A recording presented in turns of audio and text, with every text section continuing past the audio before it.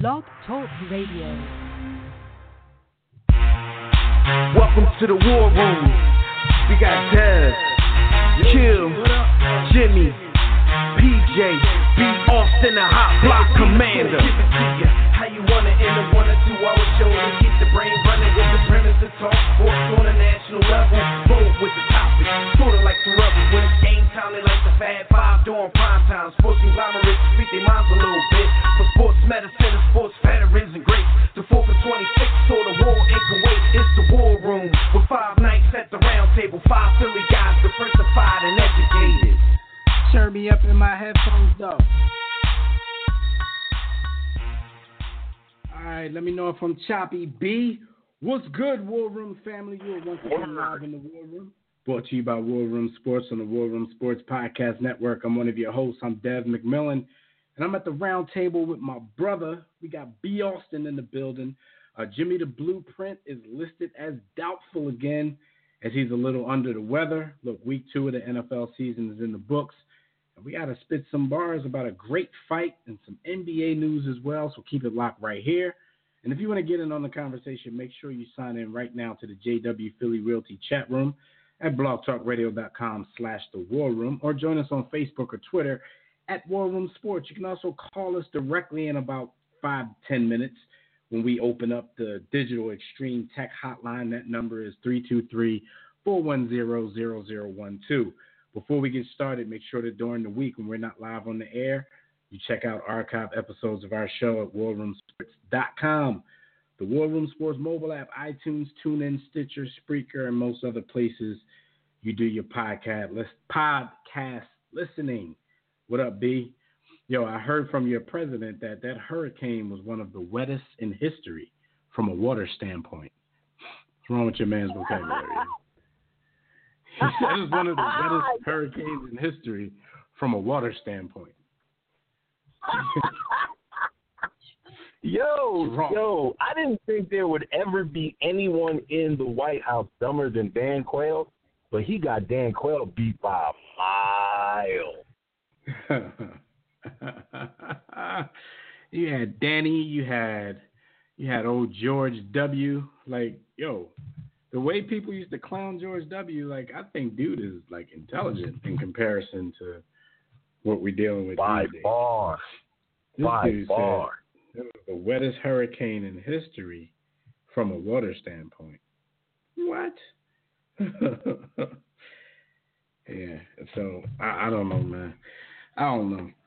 I'm having some computer issues over here, so I know there's people probably trying to join us in the JW Philly Realty chat room. I'm going to try to get that open as we move along, but no promises here. No promises. I don't even have my notes and my stories and all that kind of stuff up, man. It's one of those type of days. But we're going to do this anyway because we're professionals and we've been doing this for a long time. So let's jump right into some hot topics. And as usual, hot topics are brought to you by MyBookie. Let me talk to you guys real quick about MyBookie. The NFL is back, so if you haven't checked out MyBookie, it's a great time to do so. You can lay down some dough on the biggest games in sports. Join us and thousands of other online players placing bets at mybookie.ag. You're tired of getting the runaround when it's time for a payout? That's why we urge you to join MyBookie. You win, they pay fast, without any hassles. You're wasting your time betting on sports anywhere else. They even have in-game live betting so you can place wagers after kickoff, tip-off, face-off, whatever you're betting on. Join now and MyBookie will match your first deposit. Like, that's cheating to me. Like, they let you cheat. I know, and that's the thing. Like, you know, since they've been a sponsor, like, I haven't tried to make any bets. I'm not much of a gambling man anyway, but I haven't tried to make any bets after kickoff. So, you know, I gotta jump on and see what they're talking about with that, because if, you know, some important wide receiver gets hurt on the opening kickoff, I'm hedging my bet and I'm gonna see if they honor it. So look, y'all can join right now. MyBookie will match your first deposit with a 50% bonus. Just use the promo code WARROOM in all caps to activate the offer. Visit mybookie.ag today. Play, win, and get paid. There's nothing else to it. All right, so we're gonna we're gonna get into these hot topics. And hot topics, you can place your bet for hot topics like midway through. Just let us know. Anyway, did you get to see the Canelo Triple G Part 2 that went down Saturday night, B? I missed it. But I heard. Fight of the year. And the no crazy, one defended anything. They just threw down. They just threw. And I mean, it's amazing. And we thought this in the first fight. I know I thought this in the first fight. It's amazing that these guys can go toe-to-toe and just throw because they're two of the hardest hitting, boxers in boxing, pound for pound. Definitely the hardest hitters in the middleweight division. So you would think there would be way more strategy involved in fighting each other. But these dudes have iron chins because in 2 fights, they've walked through the best that the other one has had to offer. Like punches that had other opponents crumbling and doing the Zab Judah legs and doing the Roy Jones, I'm asleep, wake me up later. Like, it's amazing to see it happen. And it was a great fight from beginning to end. The decision was a little controversial for a lot of people, but what's new? It's boxing. Canelo won by a majority decision. Remember, the first fight was a draw. So the first scorecard had this as a draw, and then the other 2 had the fight scored slightly for Canelo. But a lot of people were upset thinking that Triple G may have outpointed him and took some of the rounds that he got. I personally thought, like, my first indication would have been that it would have been another draw. But I think they were trying to get it over with so they could get these belts, get this thing moved on, possibly for another rematch, which if I'm one of these guys, I don't want to fight this guy again because they're going to ruin each other's brains for any fight. I ain't trying to. Yeah, like, I ain't trying to lose my fucking power any more than they already have. Punching power, thinking power, like they just keep beating up on each other, man. They're just gonna ruin each other for everybody else. So, yeah, man, it was a great fight. I would have scored it a draw, but I wasn't mad at the Canelo decision either. I wouldn't have been mad at all for a Triple G decision. It was that good of a fight, in my opinion. Triple G early in the fight was definitely working the jab. And, his jab is a little different from every other jab in the business because his jab is damn near power punch. But power punches landed again, went to Canelo.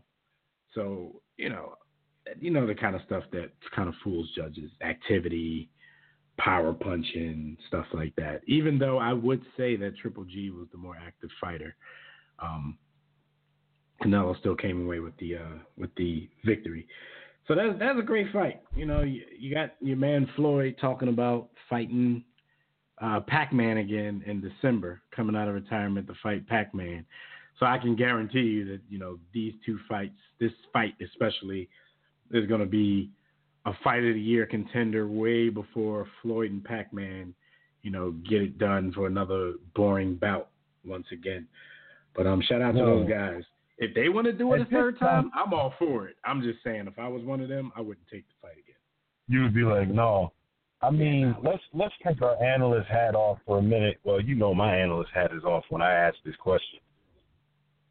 How do you feel when you hear Funny Jayweather talk about fighting Manny Pac-Man again? Like, how does that make you feel? Like, what are your thoughts when you hear such buffoonery? Like, where does that take you as a boxing fan? I mean, I've always acknowledged the greatness of Floyd. And even if you want to look at his roster of opponents, you know what I'm saying, there are going to be some great names on it. But what I do always say is Floyd knows when to pick fighters. Even if it's a younger fighter, like a Canelo. Because people ask, like, if everybody want to say this, what's the excuse with a guy like Canelo? Well, at the time, Canelo was like 21 years old, though he had a lot of fights. I mean, you know how Mexican fighters are. When they first start, they fight every other Tuesday. Yeah, Mexicans start fighting when they 7 years old, so Right. that's not So really he had fun. a lot of fights under his under his name, but he didn't have enough experience at 21 years old to be in the ring with Floyd Mayweather. The same thing with Manny. Like the first Manny fight should have happened 5 years. Floyd kind of picked and chose when he was going to actually get that done. And we're doing this again. Like Manny was over the hill the first time you guys fought. They're going to do it again some years later where he's really over the hill. Now, but this, because people will say, well, Floyd's older too. Now, this is where I compliment Floyd because I don't think Floyd ages like other boxers. Like he stays sharp. You know, his defense keeps him sharper than other fighters at a certain age. So he still has the luxury of picking and choosing like, oh, this guy might be young and not ready for me yet. This guy might be old and over the hill. While Floyd kind of seems like he doesn't age or his skill set doesn't age. So that's a compliment. I know people are probably sitting there and that's definitely a compliment that he can choose and get away with what his skills are. I hate dudes. But the last time we saw Floyd fight, dude didn't look any different than he did 8 years before that. Like, I don't see no age. I don't see no age, man. And people were nitpicking and trying to say, oh, well, if I'm him, I'm not training to fight a MMA fighter all that hard either. He knew what he had to do and where he had to be to win that fight. Floyd probably was eating grapefruit and laying on a beach and taking pictures with his money until the last second because he could afford to. I didn't see any age or even real ring rust when he fought McGregor, man. Even though that was a cowardly act in and of itself for him to even do that, disrespectful to the sport. See, that was another thing. That was another pick and choose type thing. He was like, okay, McGregor's a great MMA fighter, but as long as he can't do most of that stuff, there's no way that this guy is going to have the skill set to see me in the ring. It was more competitive than we thought it would be, but it was another thing where Floyd knew, like, I can get this huge payday and not really be threatened. You know, I'm gonna give a coward Floyd even more credit. I think it looked more competitive because he chose to make it. He was like, yo, I know how bad this really would look if I really wanted to be. So let me make it look like, yo, if he didn't want McGregor to touch him, McGregor wouldn't have touched him. I thought about that as well because I was a little surprised at how McGregor touched him a little bit. And I'm like, that makes you ask the question, like, is Floyd finally aging, or did he have to stage this and make this look competitive for a little while before he just straight dominated this dude? We will never know. Well, we might, because Floyd is the type of dude, he'll tell you in some years from now, like, man, I let that dude hit me. So we might know. All right, so Floyd gonna say that. Floyd gonna say that whether it's true or not. Yeah. So, like I said, I'm still having issues over here. So this sounds like this is going to be a show without notes. So we're not going to have a lot of facts and quotes for some of these stories we talk about. So if we sound crazy, then we just. Your man Jimmy Butler has requested a trade from the Minnesota Timberwolves.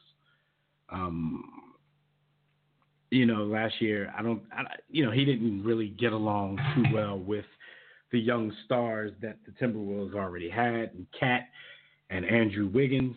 Now he's requesting a trade. I believe the three teams were New York, the LA Clippers, and I want to say the other team is Brooklyn. But like I said, don't have my notes, so, if that's not it and you want to call in and correct us or get in the chat room and correct us, please do. So what are your thoughts about Jimmy, this quickly requesting a trade? He's saying he would like to be traded by Media Day, which is this coming Monday. Like, what are your thoughts on this whole Jimmy Butler thing? I'm salty that our brother Jim Browski got mononucleosis from kissing midgets, but he would be able to offer a very unique perspective on this because I think he would see an alternative to what I'm about to say, I'm going to go ahead and give Jimmy Butler the benefit of saying that he's a bit of a throwback where his competitive nature is concerned, from what I've heard, because Jimmy Butler was supposed to be a tall nobody in life, and look where he is now.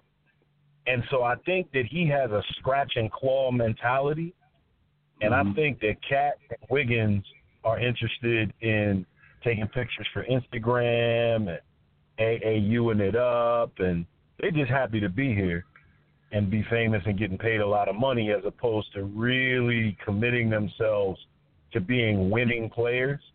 And I think that rubs Jimmy Butler the wrong way, but that's completely speculative on my part. I need to hear more from out of their locker room from another source to confirm what my speculation is. I'd like to hear what a guy like Jamal Crawford would have to say about it. Right. Like, I'm interested No, I mean, in hearing. because, Jimmy has a history of being outspoken. Like, it's nothing for him to call out his teammates in the media. My thing with Jimmy, and I agree with you, like, Jimmy Butler is an overachiever. He has worked himself to be a top 15 to 20 player in the NBA. But I'm looking at some of the stuff that he does these days, including this trade request, including giving them a time limit on the trade request. Like, Jimmy Butler, he knows how hard he's worked, and he's really feeling himself right now. Like, who the hell is Jimmy Butler to tell? Because first of all, he also said Minnesota didn't want to. He wanted a $155 million extension, and they weren't ready to play ball. So, I mean, he's claiming that's why he wants to go, but we all do know it's documented that he has some problems with the younger guys on his team. You talking about what's coming out of their locker room. Like, now that he's made the request, all kinds of reality show, Love and Hip Hop type speculation is coming out now. Now we're hearing that Jimmy Butler might have slept with Karl Anthony Towns' girl. Because of this whole thing, Andrew Wiggins and Steven Jackson having a social media thug war right now. Steven Jackson has made 2 videos about Wiggins. Wiggins did a post that said, old heads always hating, like, you ain't even Wiggins, special with your bum ass. I'm hopeful you're listening to this show. Listen, bro, you don't want that smoke. You from Canada. Yeah, no, I mean, he don't want that smoke on that level, but Wiggins kept it kind of on a basketball level. He just called him a bum. And then, of course, but then he said something like, I keep the same energy wherever I go. So that's ambiguous. Steven Jackson, of course, took that one way. He didn't take that ambiguously. So Steven Jackson started talking about some street stuff on his video because, Wiggins, though he seemed to keep it basketball, he threw out the keep that same energy, and that could be read 100 different ways. Listen, keep that same energy is one of my favorite slogans of all time, and it does come from this generation. I love it. I'm quoted as saying that on a number of occasions. Question for you. My perception of Steven Jackson is kind of the same perception that I have of one Dwight Grant, a.k.a. Beanie Siegel. I feel like Steven Jackson could have been a fringe 4 or 5-time All-Star, and because he kept it all the 4 or 5-time felon. Yeah, he could have been that too. I think because he is so committed to keeping it real that it went wrong in terms of the results of where his career ended up. Although he had a great career and made over $100 million in salary, I feel like there was a chance that he could have eked out a little bit more in terms of accolades and accomplishments individually. What say you? No, I guess as his career went on, I could say that I agree with you, but he's another that I would put in the category of overachiever because when he came into the NBA, we weren't really checking for Steven Jackson like that. But as we started to grow and learn his game, his greatest attribute to me was not knowing that he wasn't a superstar. So he went at anybody. He defended anybody. he talked smack to anybody, and he wasn't afraid of moments. So I think that's what kind of endeared us to Steven Jackson and his game. So once he displayed that kind of confidence, I think that's when we did start to expect more from him. Like, Steve, man, he's good enough. He got a nice little jumper. Looked like it'd take a while to get off, but he got the jumper. And he got the confidence. Yeah. I mean, that's all it takes sometimes is a little bit of confidence. You know what I mean? A lot of players have stuff inside of them that they have to get out with a little bit of confidence. And, he never lacked for confidence. I say he was a rich, I say, what's the name, was a poor man's version of him, like a Matt Barnes, like a poor man version of Steven Jackson. You know what I'm saying? He could be your enforcer, but at the same time, you can lean on Steven for a few buckets in a couple of moments. If your big guy, not doing their thing, you can lean on Steve. I don't know if you can lean on Matt like that. You can't lean on Matt to get you no bucks. Steve took that Charlotte team to the playoffs and was giving out 24, 25 a game for damn near a season. Like, I got respect. I can look at him and say, had he not been from Port Arthur and so committed to the lifestyle of neck tattoos before everybody got a neck tattoo, I think Dude could have. I think he could have ended up with. Put it this way, I'll give you an alley-oop. Who's more talented, Steven Jackson or Chauncey Billups? Yeah. Nah, I ain't gonna crap. Go ahead and hate. I ain't gonna crap on Chauncey like that. The other thing, you be thinking I'm hating. I'll just be telling you, like, Chauncey ain't what. Like, they put Chauncey in a class that he's not in, but I ain't gonna say Steve Jackson is. Steve Jackson was taller than Chauncey Billups. That's all I'm gonna give you. So I reject your alley-oop. I take that and I dribble it and I lay it up. All man, right, so, Steven Jackson 30 easy. One last thing before we go to the phone lines.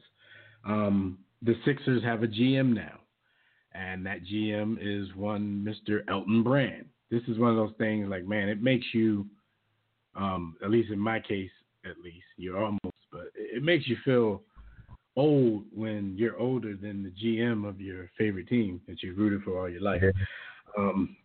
So yeah, Elton is now, he was the GM of the G League affiliate in Philly, and through their search, he ended up getting the job. Now I've heard mixed reviews. I heard some people like, the hell are they doing? He doesn't have that kind of experience, but to combat that, it's like, how do you get the experience if nobody ever is going to give you the experience? Two, I've heard people say stuff like, somebody said something that was funny. I'll skip to the next one until I remember that. But, it just seems like people think he may end up doing a bad job. Somebody said he's going to finish where Billy King started. That's funny. Like, yeah, people were killing Elton a little bit. And then, of course, there were a lot of people who had his back. Shout out to your man who, who I'm talking about, who's always using hyperbole, the big Donovan fan. He said a whole lot of great stuff about Elton Brand and the work he's put in, and he'll do a great job and this and that. Like, I'm of the mindset where I have no idea what kind of job he'll do. So I'm not going to vouch for him either way. I ain't crapping on him. Right. I mean, I've grown to the point, though, B, like with all of the teams that I root for, like, I no longer, like, scrutinize coaching hires and GM hires.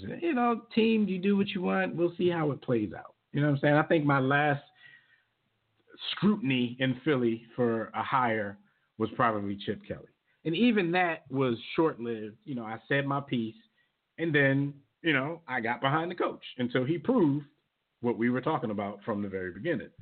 So, but while he was jumping off the cliff, I was right there cheering him on. So, I said my piece, but now these days I don't even care because we don't really know what somebody knows, what they don't, what they're going to do, what they're not going to do. You got thoughts on this one? Yeah. Yo, man, congratulations to Elton Brand. It's kind of crazy because he was one of those guys that, in one of our delusional fits of confidence, of overconfidence, we probably think that at some level, I know I do, that I'm better than Elton Brand at basketball. But that has nothing to do with him being a GM. So I think that I don't know. It's like you said. I don't know. He very well may be a good GM. He wasn't. I mean, if he starts destroying stuff, I'm gonna kill him. But right now, I don't have anything negative to say, like a lot of other people. But listen, yeah, I mean, that's another thing your man Hyperbole Man said. He was like, yeah, I mean, he's a Duke graduate. I'm like, dude, he went to Duke for like a year or two. Like, it's well documented that he left. Duke alum and Duke fans were killing him for leaving because he was one of the first people to do that. Back then, dudes weren't leaving Duke early. It was like him and the point guard, Avery, whatever his name was. Like Corey Spaghetti. And they started the trend. Right. Like all of those dudes followed like Elton Brand. And so yeah, he's not I looked it up. He didn't go back and get his degree. I mean, I would kind of figure that being a GM, since you got to crunch numbers and all that kind of stuff, is like a degree required thing. But, I mean, basketball players, all of those guys who ended up in front offices don't all have degrees. So. Magic is all you can do is smile and cheat on cookies. You all right? No, man. Yeah. I mean, and plus we're in the era where everybody hires a capologist. Everybody hires an analytics guy. So as a GM, I guess these days the requirements are you have your eye for talent, and you learn to be a great delegator because you're going to have to delegate stuff to your analytics guys, your scouts, your capologists, and, everybody that's going to keep the money from looking like a New York Knicks roster. So much respect to him. Shout out to him. Congratulations to him. And I hope he trusts the process. That's all I got to say. Let's go to the phone lines. We got a couple lined up. We got the homie Naj calling from down in GA, home of this year's Super Bowl. What up, Naj? What's going on? Hey, what up with y'all? What up, homie? Chilling. Just looking at all the crazy news. Your man Jimmy Butler wants out. Jimmy the superstar. Steven Jackson will pick up. Hey man, the Wiggins thing is weird because we've lost the idea of respect for the elders to a degree. And I don't mean that in the old sense of always defer to them. I mean in the sense of if it's a fight you can't win on that front, then you flip the argument. Wiggins should have said, "Oh, okay, that's cool, man. I mean that's his criticism of me. I'm just gonna keep trying to get better." Man, if he had took the high ground, S. Jack got nowhere to go. S. Jack just looking crazy, angry, and bitter. But the moment looking you like come a bitter at him, old man. now you on S. Jack, you on his battlefield, and you're not going to win because he's going to have more bars than you, and if it really get physical, you don't really want to do that. So, yeah, sometimes you got to be a little more strategic, man. You know what I mean? Because it is documented that Steve Jackson do bust his gun. Yeah. We know that to be fact. That's not speculation. Yeah, I agree. Like Wiggins, he definitely didn't have to throw out the ambiguous phrase, I keep that same energy wherever I go, because he might be in some weird way talking about, basketball. I keep this, I'm confident about my game. I keep that same energy. But a dude like Steven Jackson is immediately going to take that as, I keep that same energy. So when I see you, I'm going to say the same thing in your face. That's not what you right. I don't want to hear about young blood getting slapped somewhere at some nightclub or something, man. That's not a good thing for your career ever. So I hope this goes the right way. Somebody got to step in. And just this whole conversation brings us back to, okay, all these GMs who are coming in, hey, you went to Ivy League school, you're a number cruncher. Okay, you got people under you who are running things through the optimizers and algorithms for you. You're not actually crunching the numbers yourself, so Elton Brand can do the same thing. You delegate. But as long as he's a good delegator, he'll be cool. But then you got the added part of the basketball part. which is, basketball culture. If you're in Minnesota and you see Jimmy and these guys arguing and you don't have a basketball background or you ain't really from that culture, you say, oh, I guess we got to get rid of Jimmy. Man, if you're of the culture guy, Jerry West probably used to take Kobe out to dinner, sitting down and tell him stories about how he used to think about killing Wilt. You know what I'm saying? Like, look, man, this will pass. You get over it. Y'all figure out.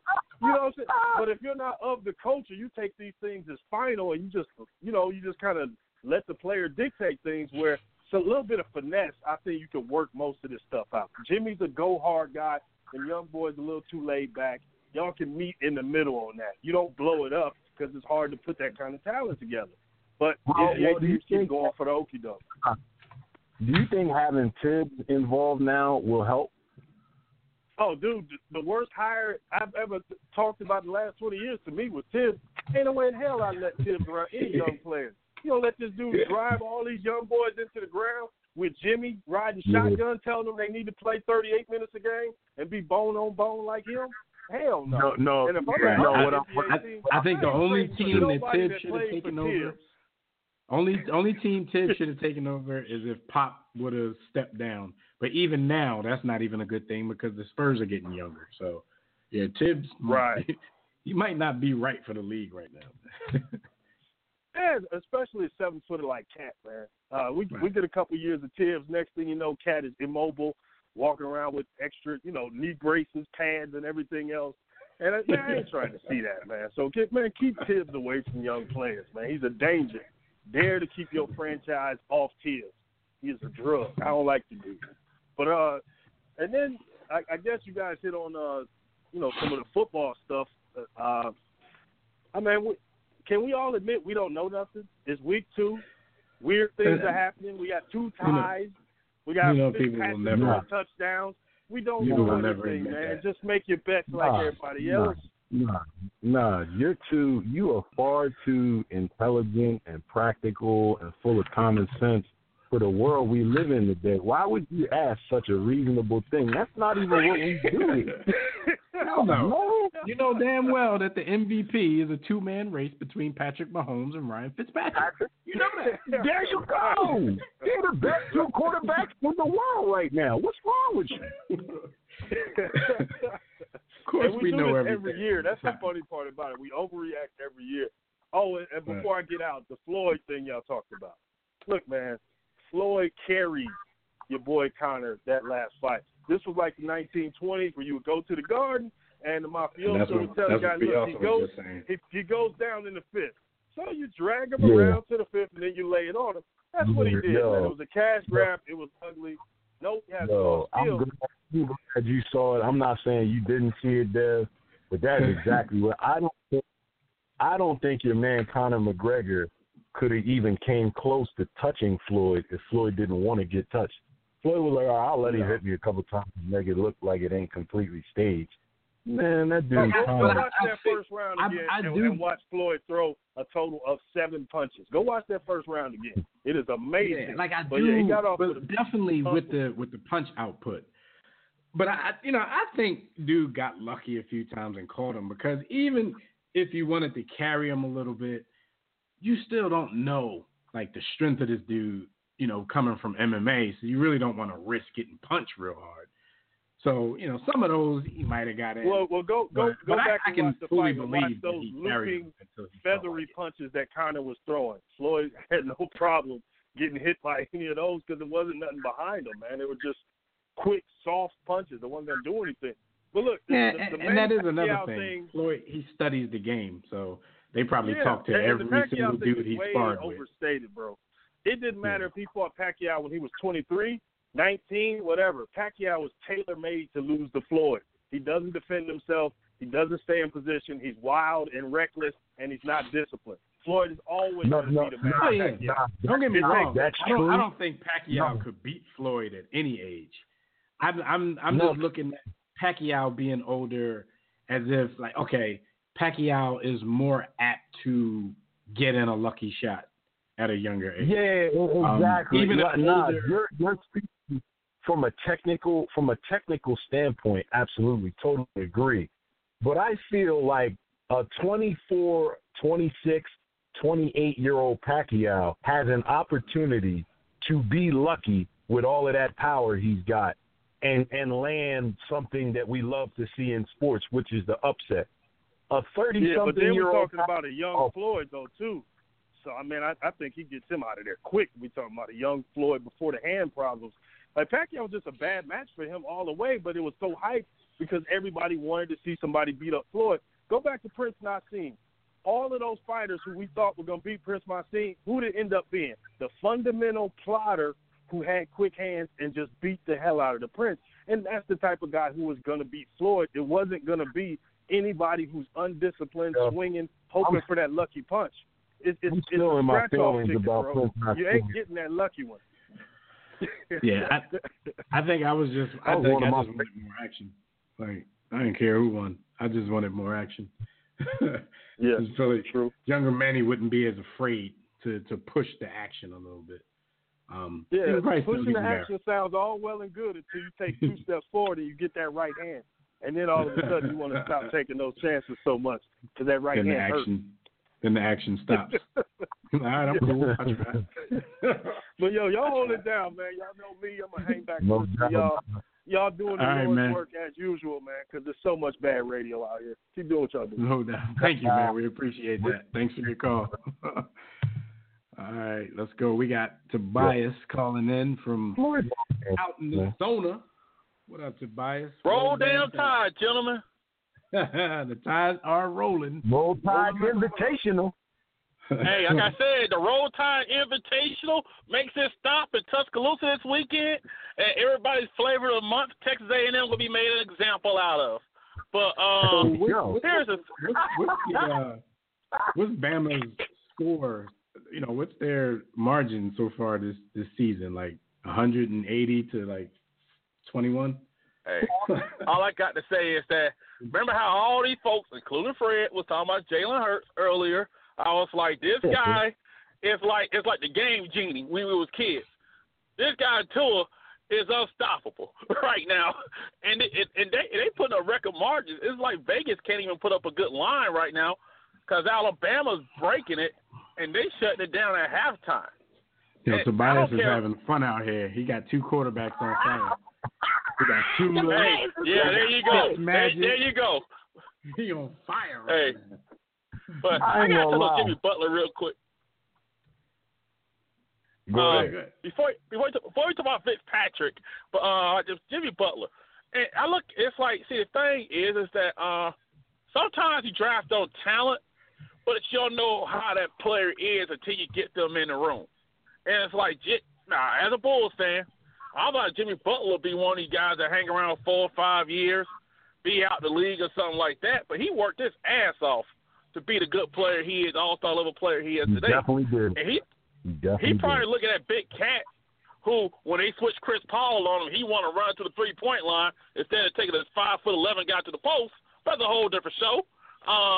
But he's looking at him and Wiggins. He's probably looking at him like, dude, you got all these skills, more talent than me. If you just put the work and the dedication in how good you could be, it reminds me of the suburban black kid who goes to jail for selling dope, even though he got all the privileges. That's what it reminds me of. Because look at all the talent Wiggins and Cat have.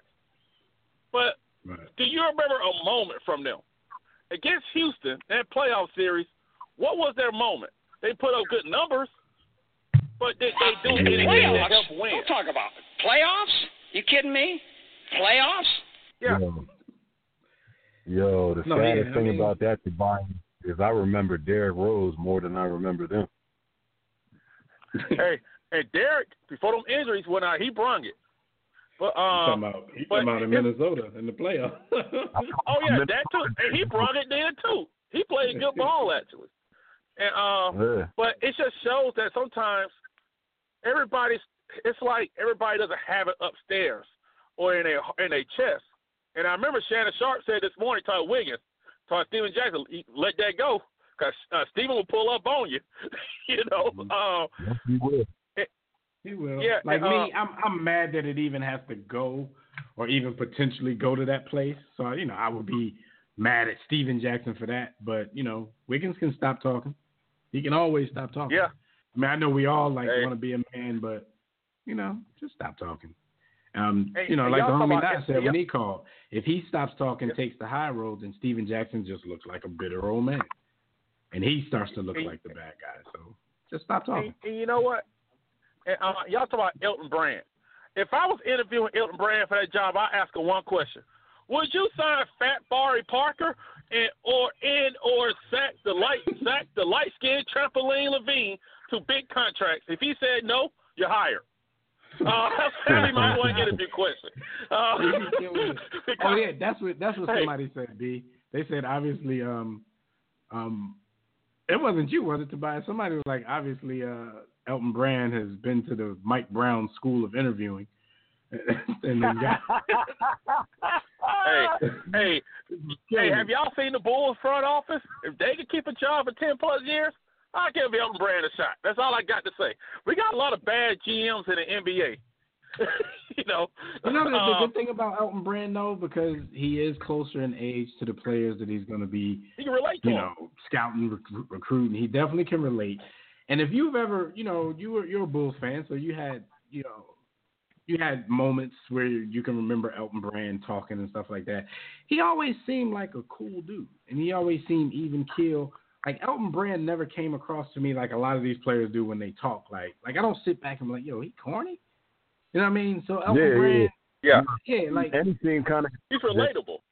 So, right. So he might have that, just that persona about him that players can get with and, want to follow. So, yeah, it's cool. Give him a shot.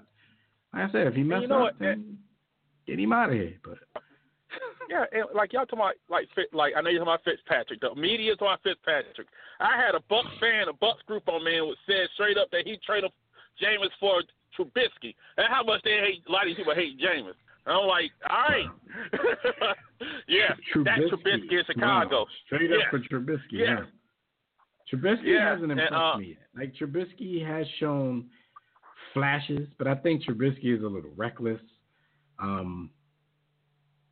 I think he's a bit inaccurate. I wouldn't be trading Jameis straight up for Trubisky. Trubisky would have to show me some more. Like, the only benefit that you would get in that situation as a Bucs fan is somebody who's 2 years younger. You're getting younger by 2 years. Not worth it. And the thing is, though, also, it's like, I know people making a big deal out the girl suing him. Stuff always happens. You already know you're going to have to cut her a check and keep it moving. But people don't realize, because I actually watch the games, the Bucs defense is still god-awful. The running game is still trash. Ryan Fitzpatrick hit 70-some% of his passes. Big plays. He hit every deep pass, right? Yeah. And they still only won both those games by one possession. So, yeah, I mean, that's a defense. You know what? Because the Bucs have been. That's why it's going to be a little difficult to maintain this level, because so far they've been dependent on the big play. Now, you have big play threats, so it's out there for you, all the time, every week. But defenses are going to have to do something. They're going to have to give up more of the inside, to stop what's going on deep down the field. Like, you look at that game on Sunday, it could have been a totally different game. First of all, who knows what Malcolm Jenkins was doing on the first play of the game? And he's usually smarter than that. We all know that. So who knows what he was doing on the first play of the game? Why you played Deshaun for an inside route rather than staying to help over the top? Who cares if Deshaun catches a 10-yard pass? He going to run out of bounds. He don't want to get touched. So it was like, or lay down. It's like, you look at that play, and then you look at the other play. Who caught the other one? The 75-yarder. Was that Evans? No, that was O.J. Howard. It was O.J. Howard, yeah. It was tight end. What the hell was Darby trying to do on the tackle? Well, what was he not trying to do? And that was tackle. So it's like, you look at those two big plays, the game was a little bit more even if you take them away. But, hey, it is what it is. You can't take them away. They let them happen. But on a consistent basis, I think the Bucs are going to have to learn to sustain drives, because that's not going to always be there. And if they keep forcing it when it stops being there, that's when they're going to make Fitzpatrick look bad, because That's when he's going to be throwing deep in it. He's going to be throwing punt interceptions and stuff like that, like we see from him at his post-contract days. Listen, we warned Tobias when the Fitzpatrick signing happened. We told him this. I told you that this was going to happen. I didn't know it was going to look this good. He might end up getting the job. Not through suspension, but he might have ended up getting it just off some. He gets the bag. And for 6.5 to 7 games, he is going to look like John Elway Montana. John L. Marino. It's going to happen. It's going to happen. Do not be fooled. I'm telling you, it's fool's gold. I don't understand how he does it. Me either. I mean, you put everything in perspective. Fitzpatrick is a great backup quarterback. He's definitely a great backup quarterback. No shame in that. And you know why?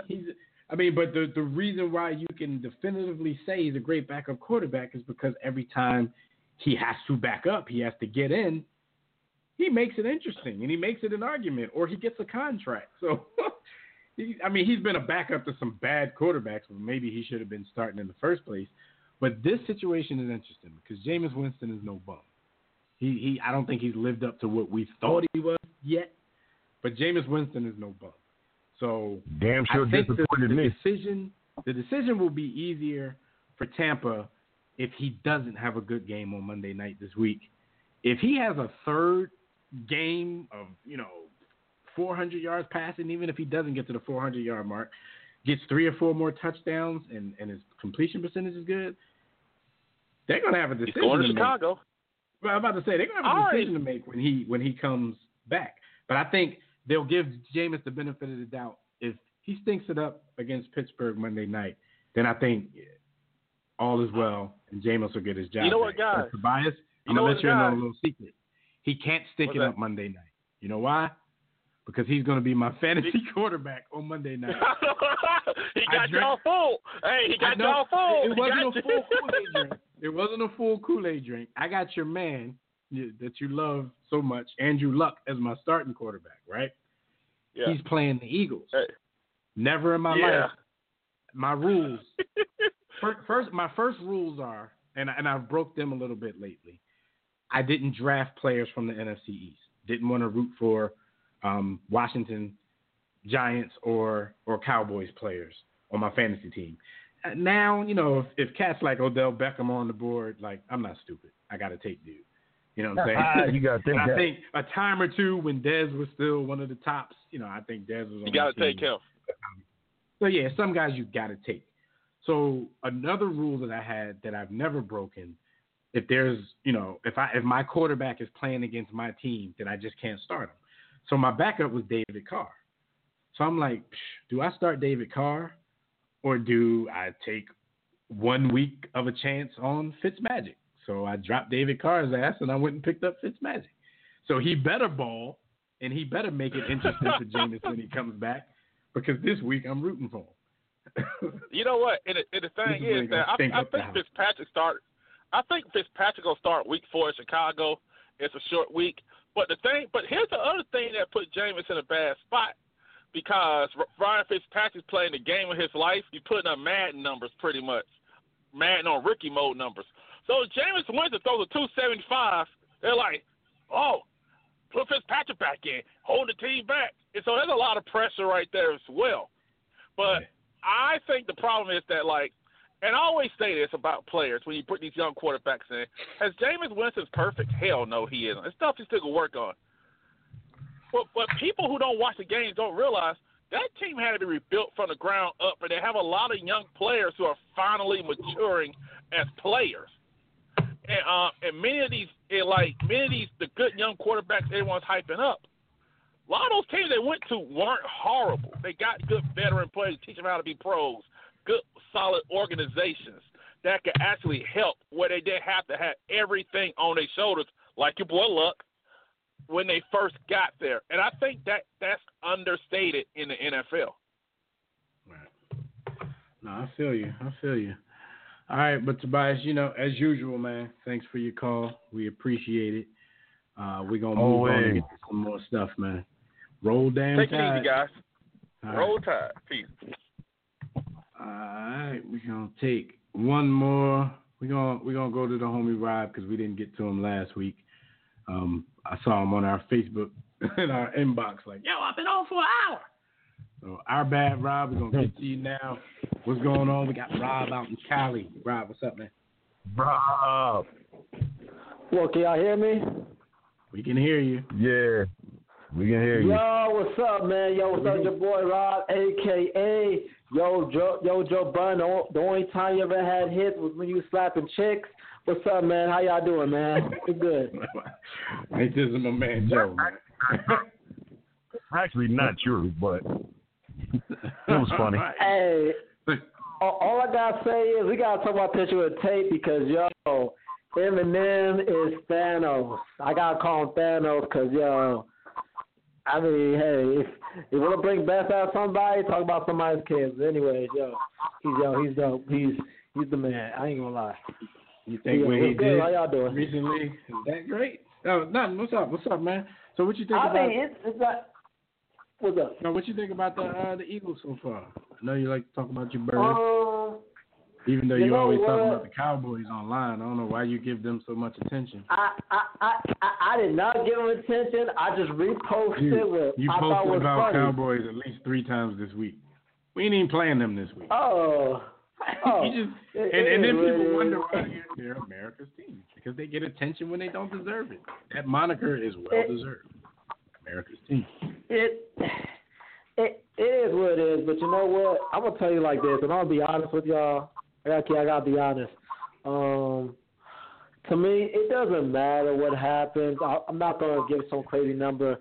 Whether we have a good season or not, you know, last year I will always cherish that moment forever. I'm still gonna hold on to that moment. You ain't got no choice. It's Philadelphia. It might not ever happen again. I mean, stop it, Jeff. Stop it. Blasphemy. Dude, blasphemy. Come on, man. I've lived it. 40 years. It took me 40 years to get a championship. I've lived it. So I ain't mad, you know. Oh Lord, yeah. I mean, but you know, one thing about this season, it's gonna be a long season. I mean, I'm coming with some crazy. I mean, Jay Ajayi, he has to activate his dreadlock powers, but I don't know. He's injured right now. I hope the Bills do bad. You can't ask for. You know, there's a lot of people banged up right now. You know, Wentz hasn't played yet. He's going to play this week. Sproles got banged up. Peters got banged up. Like, mostly, you know, except for on the defensive side, everybody who was banged up last year is kind of banged up now, plus some. You know, Ajayi went in and out of that game last week. Alshon hasn't played yet. So it's like, you know, once the team comes back and gets healthy, it's still a talented team. So I don't necessarily agree, like, oh, it's going to be a long season. We don't know what Wentz can and cannot do. We're going to start to find out this week. And then when some of the pieces start coming back, they'll be way more competitive. Like even last week in a game where they gave up 2 big plays that did them in pretty early, they still had the gumption to fight back and actually be able to have the ball last with a chance to go down and win the game. They just didn't have enough time and enough timeouts. Things happen, and everybody's going to give them their best shot because they just won the Super Bowl. I don't think it's going to be that long of a season. I think they'll still win this division. And then, you know, 11-5. I say 10-6. That'll win the division. 10-6. In the East. NFC East is truck juice right now. I think 10-6. That's true. And by the way, I never really, you know, even Eagles fan bases, I never really. My beef with the secondary is not the corner. Is not necessarily the cornerback. There's a scheme because they have a lot of talent at cornerback. Sidney Jones, PFF said he's really like the best slot corner right now. You know, Ronald Darby. When he's at his A game, he's worth the money that is worth. But when he's not, you know, You know, it just depends. You know, he just got to stay away from Jameis Winston. But you know, I mean, they've all made bonehead plays so far this season. And two, you know, one of Darby's came against Tampa.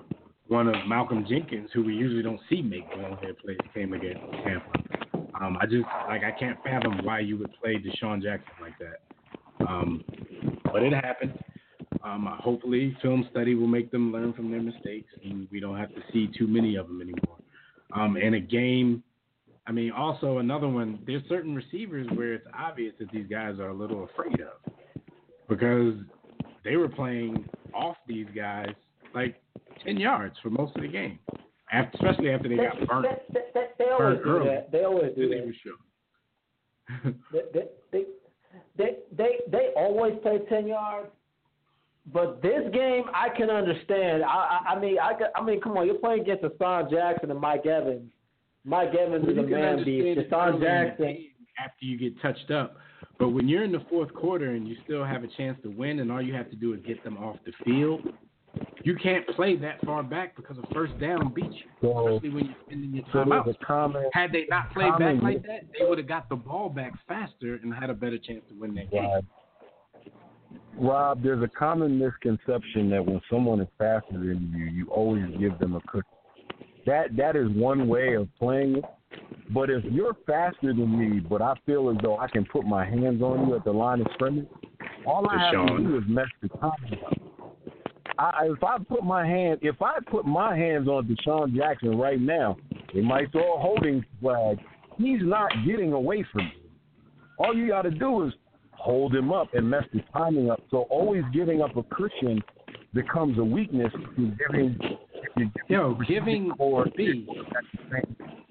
You're exactly right, because somebody as fast as Deshaun, give him a cushion.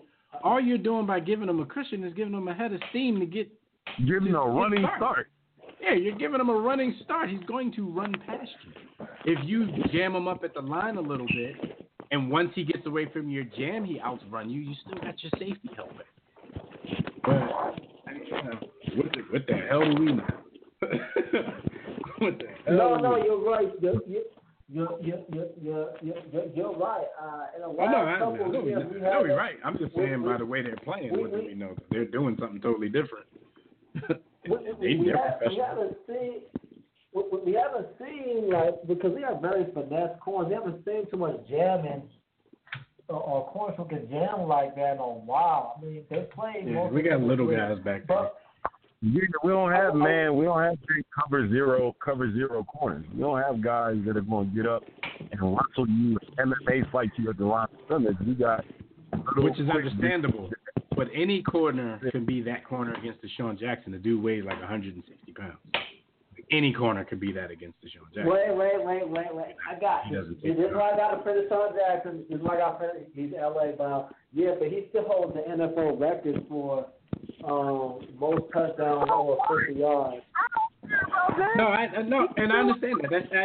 That's actually one of our stats of the week. And since you got us into it, we'll do that. So we won't be, strong after you get off, and you still got to do some stuff. So let's do our stat of the week while we got Rob on the line.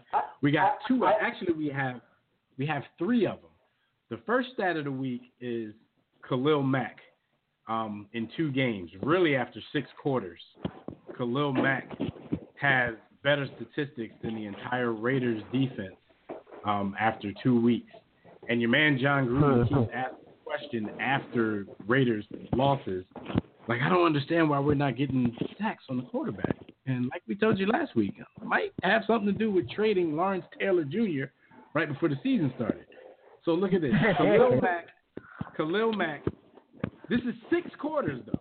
This is 6 quarters of Khalil Mack versus 2 games for the Oakland Raiders. Mack has 2 sacks. The Raiders have 2 sacks. Mack has 1 interception. The Raiders have 1 interception. Mack has 2 forced fumbles.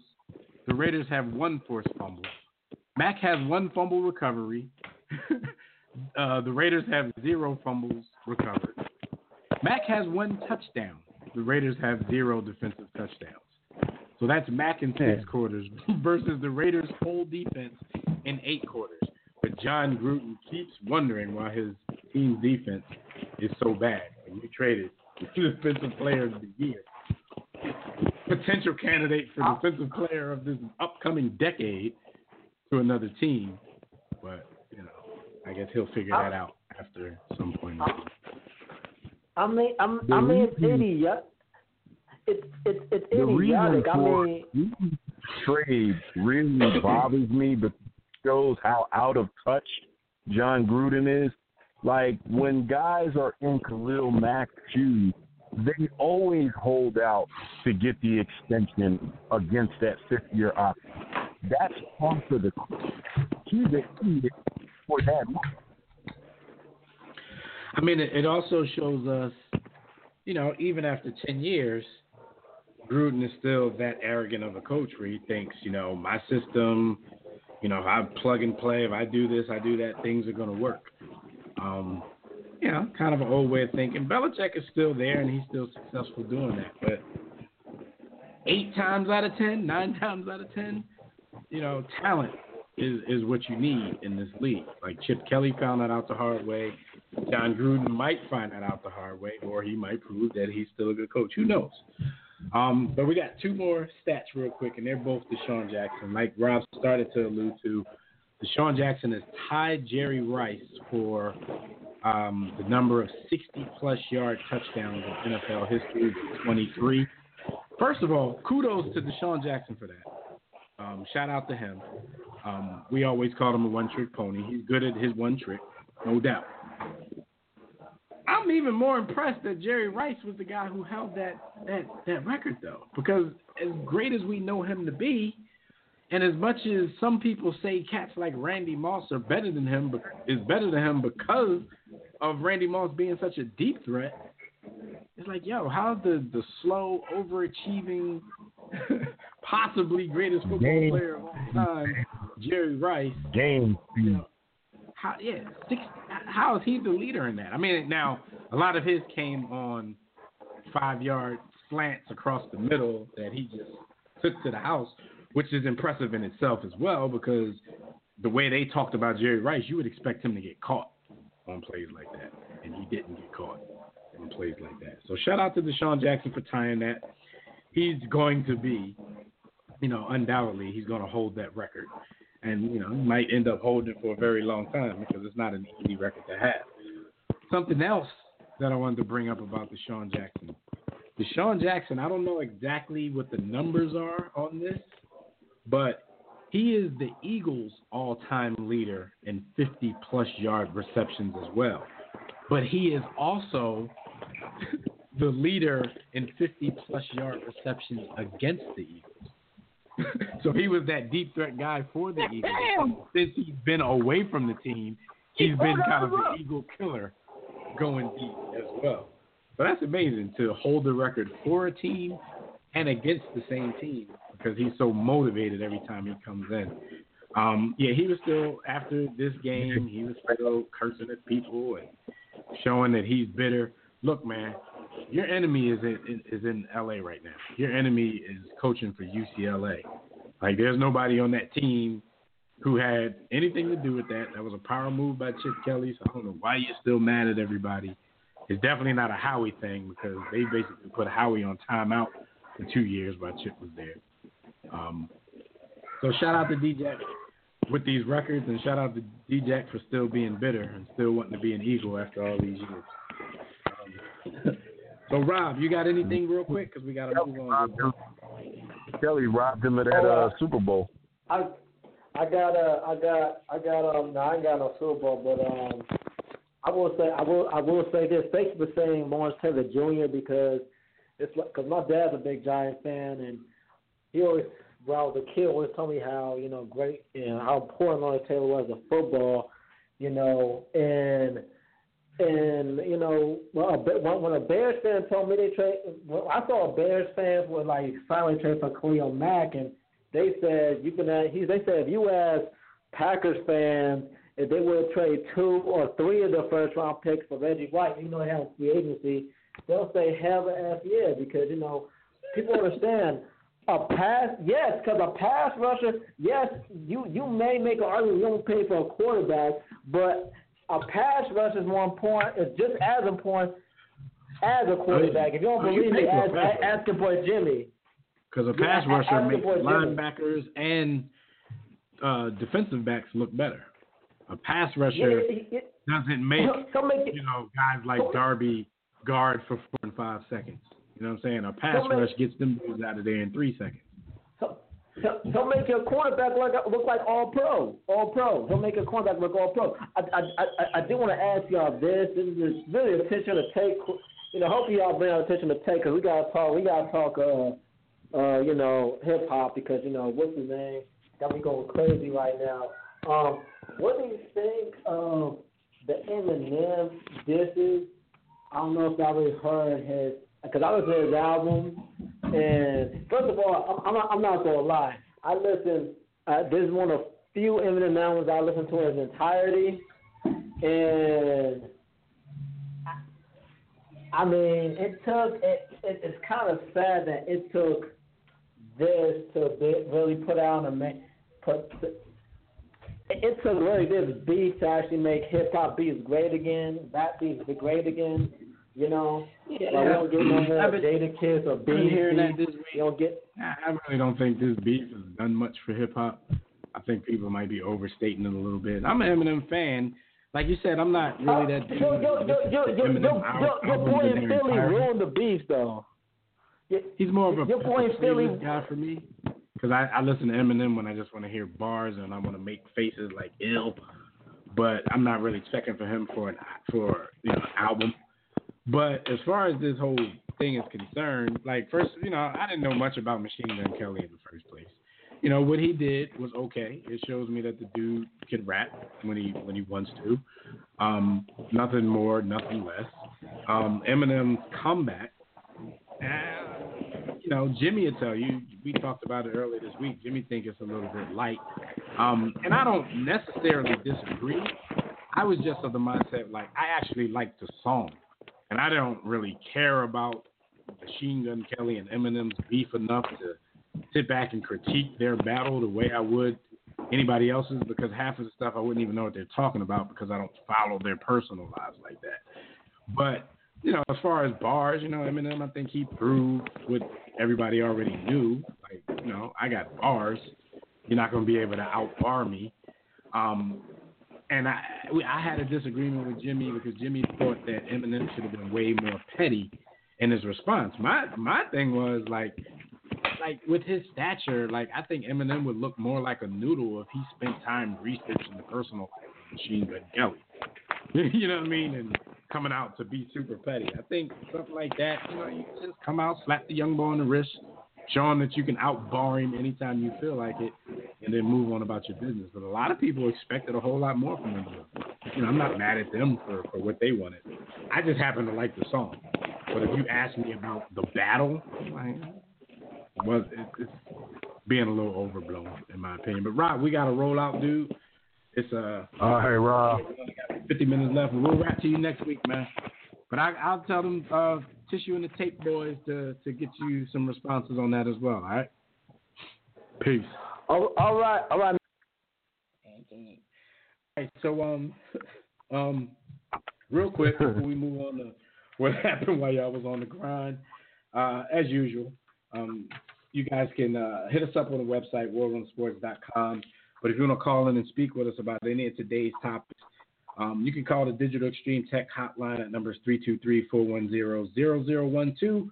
Press 1 when prompted, but if you're already listening from your phone, just press 1 if you want to talk. Okay, I'm just now looking at the chat room. It was Skyview 1. It was Skyview Kev that said he went to the Mike Brown School of Interviewing. Yeah, that definitely was him. He also said if y'all get around to it, Antonio Brown should take a look at Mike Wallace when he went to Miami and sit his happy ass down somewhere. Yeah, we're gonna get to Antonio Brown and his situation in just a few minutes. But before we do that, we're gonna talk about what happened this week while y'all were on the grind. On the Grind is brought to you by Sports the Book. You guys tired of reading the same old sports books with the same old lists, rankings, imaginary starting lineups, and all kinds of subjective information that people try to pass off these days as facts. Well, be sure to pick up your copy of Sports. Smart people only read the sports. It's a mixture of sports and hip-hop culture to keep you on the edge of your seat and to keep you laughing like you're watching a comedy special and to keep you thinking. Just go to sportsthebook.com or get your copy from our website at roarroomsports.com, but wherever you get it, just make sure you don't miss it. Pick it up.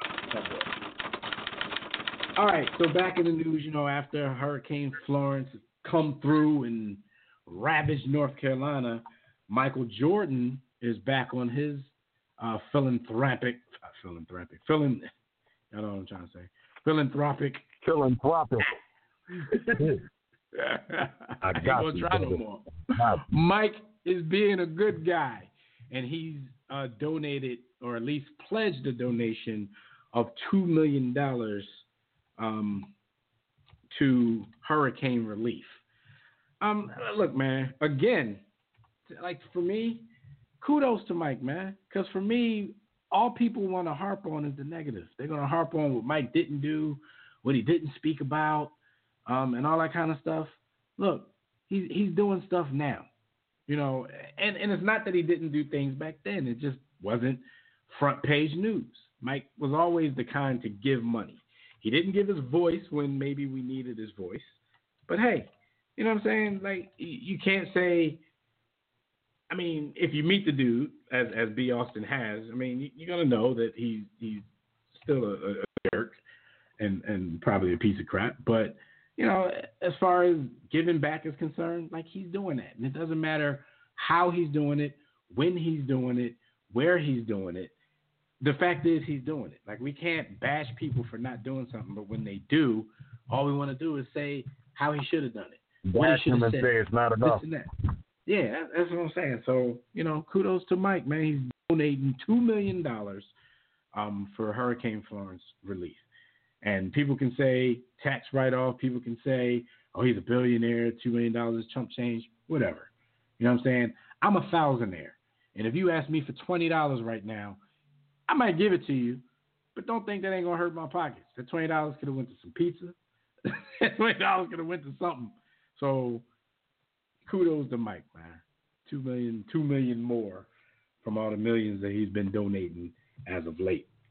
There's a Texas superintendent. Now I'm gonna have to pull up like a third screen here and actually get this because I still haven't been able to get to my notes. But there's a Texas school superintendent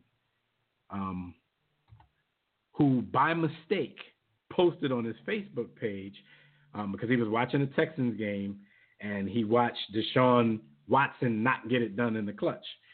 And he posted on his page, and he thought he was sending it in the private message, says, "You can't count on black quarterbacks." Now, while I get the story up, what are your thoughts on these comments from this white superintendent of a school in Texas?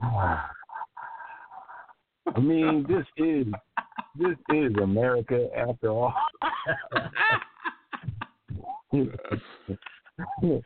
Devin is laughing because, in truth, I probably feel like they're wrong. But no, this is America, and white supremacy, racism, bigotry, prejudice, stereotypes. That it's all par for the course. It all fits in the great legacy of this country and understanding the history of the quarterback position. Point guard, pitcher, those are positions in sports that are seen as leaderships or generalships because sports mirrors the military and vice versa. But no position in sports is seen as more of a leadership position than your quarterback.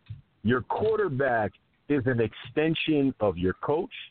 He's an extension, in a lot of cases, of ownership. He's an extension of the power structure of an organization. I mean, I can go on and on and on with analogies for what a quarterback is, but you get the drift. He is the personification of leadership.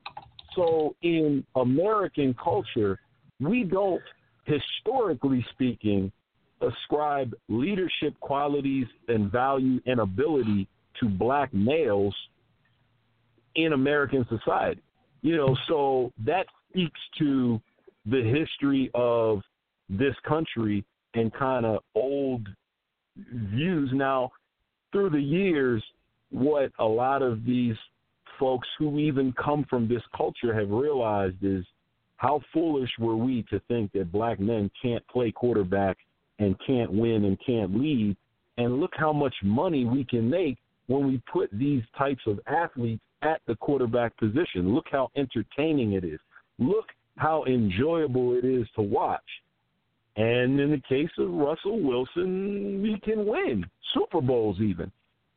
My problem when I say my problem, a black quarterback thing, man. This is a Russell Wilson is overrated thing. Like, when that Super Bowl was in the can and decided, Russell Wilson had like 12 yards passing. They kept him in there passing, so his numbers wouldn't be embarrassing on that big stage. I'm not saying he's bad. I'm just saying. No. I get you. But what I also was gonna say is when we go into the real depth of white supremacy and even racism in this country, look at the difference in how black quarterbacks are taught to play the position versus white quarterbacks. There's a huge difference in the way they're taught the position, not their learning ability, not their comprehension, not their cognitive abilities, because believe it or not, playing NFL quarterback far closer and akin to being a chess master than it is anything else athletic, because of what you have to know and master and understand about an NFL offense. An NFL playbook is 300 pages thick. So why are young black quarterbacks taught to be athletes and playmakers versus but that's the thing. You keep using the word taught, B. They're not taught. That's the thing. They're not taught. Because when you get a black quarterback who's athletic, the coach is like, yo, I want to win. You know what I'm saying? The coach, he teaches these other guys because without that teaching, you probably don't have much of a chance to win. Not saying that there aren't any white athletic quarterbacks, because there are plenty of them these days. But when you don't have one, you have to teach him the game. But that benefits him in the long run when he's looking to go to the next level and then the next level. Whereas you have this guy here and you're like, man, he can freestyle us to a championship, and that's going to make me look better as a coach, keep my job, get me more money, get me more opportunities. But when he leaves there, he don't know how to read a playbook. You know what I'm saying? He only called 4 plays in high school, and they were all out of the shotgun and that kind of stuff. So I pulled up the article, so let me give you the facts on this. Got to shout out his name. The superintendent name is Lynn Redden of the Onalaska Independent School District. I guess that's somewhere near Houston. So he went to Facebook on Sunday to express his frustration about the Texans, losing by 3 to the Tennessee Titans. On the last play of the game, Deshaun Watson held the ball as the game ended. You and I would have had a fit about that too. But when he commented on a link, there was a link to the Houston Chronicle article about the game. Houston Chronicle probably had a Facebook page or whatever. He clicked on the link and he left the message that he thought he was private. And his message said, that may have been the most inept quarterback decision I've seen in the NFL. He hadn't seen Donovan play. Then he said, when you need precision decision making, you can't count on a black quarterback. That's how you feel? That's how you feel. We've spoken enough about it before I got to the facts, but it is what it is. And, we're never going to get that respect. We get some respect at the position, but we're never going to get full respect, until 100% earned, meaning, when we get a fair shake at it and we get taught the position like we're supposed to get taught the position. I think if they're not going to do it, I think that should be the responsibility of us, like black coaches. Don't use these guys just for wins. Teach these guys the way they should be so, they can have a shot at the next level and then the level after that. All right. Right. So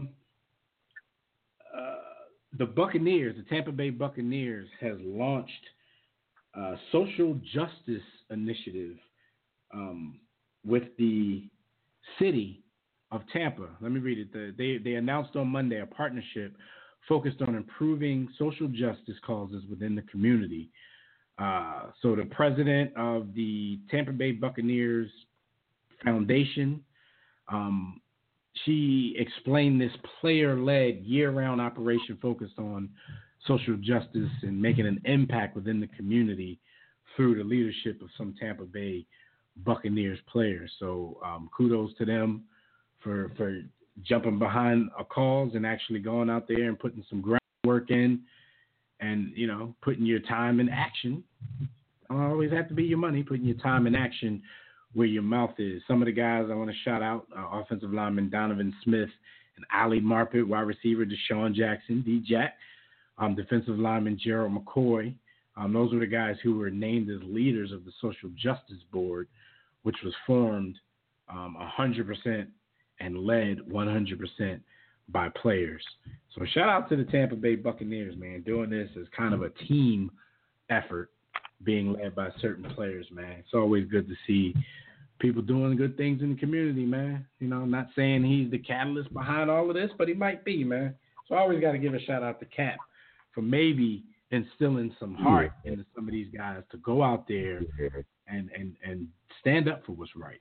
So shout out to that. I don't even think you have to. I don't even think you have to qualify that statement at this point, man, because whether it's likely indirect, but he influenced these dudes. This doesn't happen without him. So I think that's a fair statement. All right, and we got a story, a high school story from Washington, D.C., our old stomping grounds. So there's a homeless D.C. high school football player who's being kept off the field over questions of his eligibility. Now, his name is Jamal Speaks. He says he's homeless.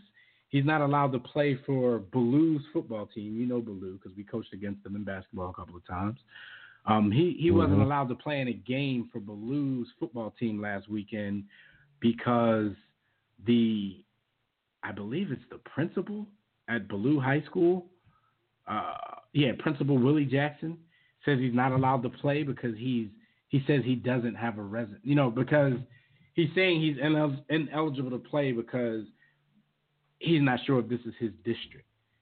Now, the kid says that he's homeless. So technically, he doesn't have a district. If he's homeless, he stays, from what he's saying, he stays on friends' couches from time to time. But basically, he's homeless. He also has been having communication with Temple's football program. So Temple University was in attendance to see him play in this game, and the coach and the principal would not let him play. There's a lot of people taking the side of this kid in the matter. Even the head coach, who's been threatened with being fired if he allowed this kid to play. So I don't really understand what the beef is with this principal. Like if the school district doesn't have a problem with it, and the other teams don't have a problem with it, the coach doesn't have a problem with it. Like what is his axe that he has to grind that's so important that he won't let this kid who has, a kind of a unique story, like why won't he let this dude play? Like, what are your thoughts on this? It's sad.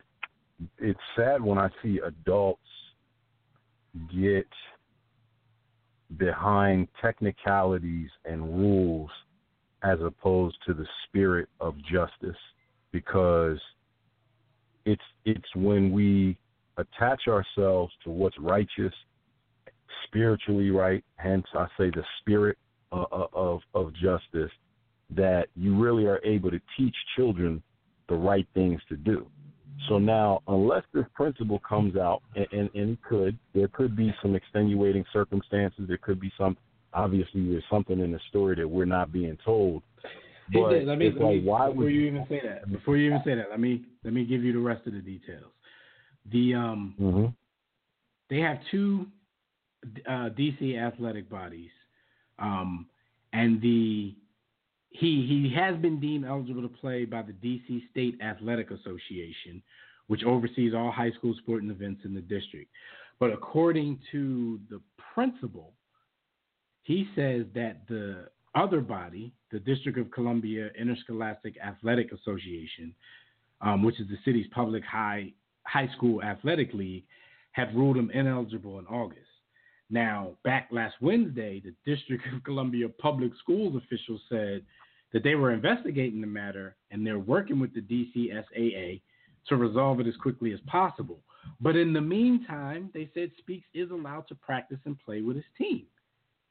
But, you know, his godmother said Wednesday that she's still unsure if the principal is going to allow him to play in Blue's next game, which is September 28th against Theodore Roosevelt. So I'm like, do the right thing, especially while it's under appeal, while they're still investigating. If he's allowed to play during that time, why not let him play? Because if they say he can play during that time, it's not like if they change their mind, they're not going to make you forfeit games or anything. And that sounds like that could be a fear of this principal, but he's not saying anything like that. So he's just looking like a jerk at this point. Yeah, with all of that being said, and it's like we can kind of look at technicalities and nuances of the situation. To me, it just sounds like he's being a jerk. Like, you're just being a Richard head. This kid has an academic institution that could change his life based on his athletic ability and based on him hopefully doing well academically too. And you're hindering his ability to realize that opportunity. So that makes you a piece of crap.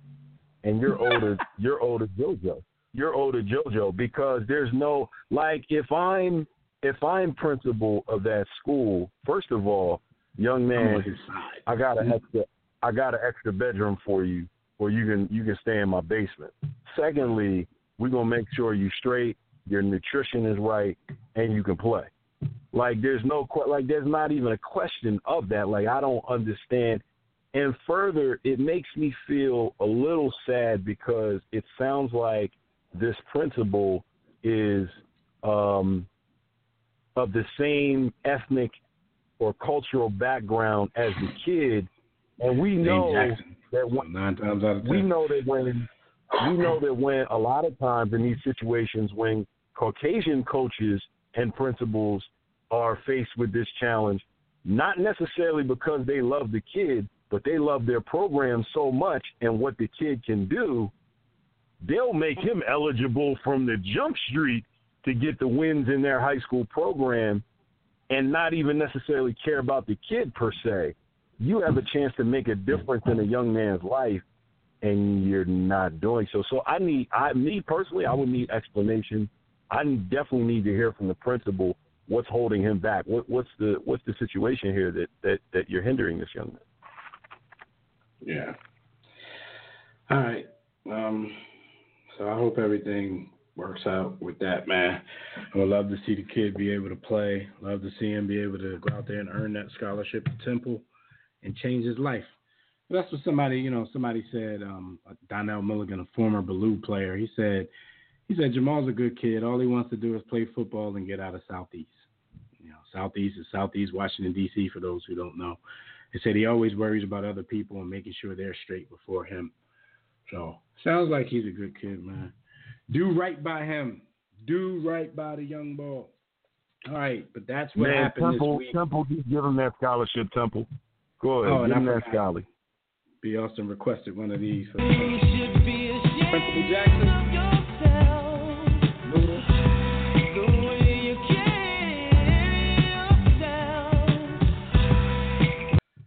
All right, let me give some. What's wrong with you, Ray? Before we Ray the principal. Are brought to you by nobody. We want to give a shout out to the Human Joystick, or the man formerly known as the Human Joystick, Dante Hall. He turns 40 today. Guy Lafleur, NHL fame. I don't know, some countries they pronounce that Guy. I don't know if it's Guy or Guy Lafleur. But he turned 67 years old. John W. Henry. He turns 69 years old. John W. Henry owns something. He owns some team. I mean, is it the Buffalo Bills? I think it might be. No. I'm sorry. He's the principal owner of the Boston Globe and the Boston Red Sox and the Liverpool football team and co-owner of Roush Fenway Racing. So he's a very, very rich man. And I apologize for mistaking you for somebody who owns something like the Buffalo Bills. We're going to talk about this a little later with Vontae calling his grandma in the middle of the game. So shout out to John W. Henry turning 69, very rich man at 69. And we'd like to give a rest in peace shout out to the man, the myth, the legend, Red Auerbach. He was born September 20th, 1917. He left this earth October 28th, 2006. So we'd like to give a big War Room salute to all of these folks on their birthdays or in their birthday week. Yay! Again, y'all know the deal. Y'all can check out our website, .com, but if you want to call in and speak with us about anything going on in the NFL, that's what we're about to do. So you can dial the Digital Extreme Tech hotline at 323-410-0012. Press 1 when prompted. But if you're already listening from your phone, just make sure you press 1 if you want to rap to the homies. And this NFL rap is brought to you by Digital Extreme Technology. Do you or your business need a custom website? Well, for dynamic, professional, and most of all, affordable custom website solutions, you need Digital Extreme Technologies. No need to break the bank for an effective online presence, top quality, results-driven websites at incredibly affordable prices. And even if the prices aren't as incredibly affordable as you need them to be at this very moment, you can put something on it because financing options are available. So visit digitalextremetech.com or call 267-205-4203. And for discounted rates, you better be sure to tell them the homies over at War Room Sports sent you. Yes, sir. Yes, sir. Yes, sir. Yes, sir. All right. This week has been a very, very, first, it's been a hilarious week in football. And the hilarity started on Sunday. We're going to go with the whole song on this, John. Huh? The hilarity started during the week 2 games when your man Vontae Davis of what's the show called? Hard Knocks. He was on Hard Knocks a couple years ago. He was a funny dude on that as well. But Vontae Davis of Hard Knocks fame decided that he was going to quit and retire at halftime of the Buffalo Bills game versus the Los Angeles Chargers. He has since explained why he did what he did. You know, he's feeling like he's really at peace right now. A quote from him says, "Leaving was therapeutic." He said, "I left everything the league wanted me to be, playing for my teammates. While injured, the gladiator mentality, it all just popped." He said, "And when it popped, I just wanted to leave it all behind. So that's why I don't care what people say. That experience was personal and not meant for anyone else to understand. It was me, cold turkey, leaving behind an identity that I carried with me for so long." He had signed a 1-year, $5 million deal with Buffalo back in February. He's reportedly worth about $22 million. He hangs it up in the middle of a game. What are your thoughts on that? Because I'm hearing mixed reviews about this too. I'm hearing a lot of people defending dude. You know, a lot of football purists and people who played the game before are definitely not defending them because they're thinking you just left your dudes in the middle of the battle. You could have at least sat on the bench until it was over. You could have finished the game out. You could have done something rather than pack up and actually leave during halftime. Some of his teammates weren't happy, and I saw Lorenzo Alexander being interviewed, and he seemed very perturbed by the whole thing. As a former collegiate football athlete, B, what is your thoughts on Ball just packing it up in the middle of the game and calling it a career?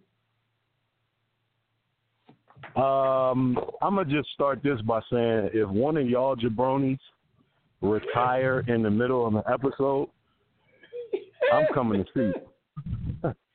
I'm coming to see y'all so that we can have some physical conflict resolution. And I would expect nothing less. You call my grandma? You went to the locker room and called grandma. Yo, your man went into halftime and said, I can't do this no more. I quit. I'm done. See, but that's the thing. It's being reported as if it was an epiphany, because a lot of people are out there saying, like, come on, dude. If you had these feelings, you probably knew that before the game. You probably knew that before the season. You probably knew that before training camp. I researched this. I didn't want to just attribute it to him being from the Instagram generation or him being raised by all women or him and his brother. You know, there is some questioning of their sexuality. I didn't want to get into any of that, so I did research it. And what has been happening is he was signed by the Buffalo Bills, and they gave him a great contract. Like they gave him $1.5 million up front. They gave him like a $2.8 million salary, and then they gave him a bonus where he makes $40,000 for every game that he's on the active roster. So his compensation for the 2018-2019 season was going to be astronomical. When he came to camp, he was coming off an injury, so he wasn't able to participate. OTAs, same story. So he gets into regular season, and he's not in shape. So they are like, all right, Vontae, cool. You can call your grandma from the sideline as you get in shape. And they had 2 injuries to their starters. So they didn't expect Can You Call My Grandma to have to actually play. But when you're down your 2 starting corners, he had to go in and actually play. They said he was about 10 pounds overweight, but more than that, he was not in football shape to compete, and he was getting his doors blown off. As I guess whoever was watching that Buffalo game saw. But like you said, if you were having these feelings, getting your pride and dignity hurt a little bit isn't enough for you to want to retire. You knew before you signed that contract that you didn't really want to continue playing. You figured there was an opportunity for you to steal $5 million in the 2018-2019 season and get out of that season with the last little bit of football money, and you wouldn't have to play because you would have kept yourself in good enough shape to practice, but you wouldn't be counted on or called upon to start and actually play, and that's not what happened. You got caught with your hand in the cookie jar, and now you're a coward because you left your dudes. Yeah, he's whacked for that. Yeah, I mean, for me, I've heard so many people try to defend him. And for me, it's like, okay, if you don't feel that this is for you anymore, I totally understand that. If you're not going to continue this season, I totally understand that. But I just think, I don't know if the way he did this was an attention grab, like he wanted to go out with some kind of bang. But I just don't understand why you are fed up to the point where you just can't sit on the sideline for the rest of the game. Tell the coach, I'm not feeling right today, so, somebody's going to have to come in. He finished, talk to the coach like a man, and do it that way. But, there are plenty of people out there saying, kudos to him. I know it's a lot of people out there who fronting, they wanted to leave a job like that. He just did something that we all wanted to do. But, the reason why a lot of us don't leave a job like that, because we might care about our professional lives. We might care about, how you're perceived going forward. You never know. I might want to get back into that industry. So you don't want the way that you left, because football players, basketball players, all kinds of athletes get that itch again once in a while. But if he does get that itch and he feels like he gets the love for the game back again, who's going to trust him? He'll never. He'll never play again, not even in Canada. Not if he wants to. All right, so, shout out to him. Shout out to the people defending him. Whatever. I don't think it's like some life or death thing, too big of a deal. I just think it could have been done in a different way. And, maybe we'll talk about it some more because maybe we can get more in depth next week and I can actually read some of the stuff in his defense. There were actually articles written. So there's some rational thought behind what some people are saying. But, since I don't have everything in front of me, I can't even paraphrase some of that stuff. So we'll talk about it again. Antonio Brown, speaking of people who make moves that we don't understand at times, Antonio Brown got into it on Twitter.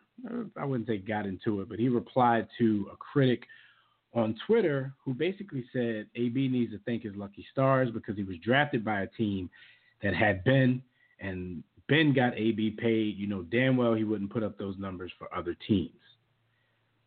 Antonio Brown's response to that on Twitter was, trade me, let's find out. So, of course, everybody jumped in on that. Everybody blew it up to the next level. People acted like he had really given Pittsburgh a trade request.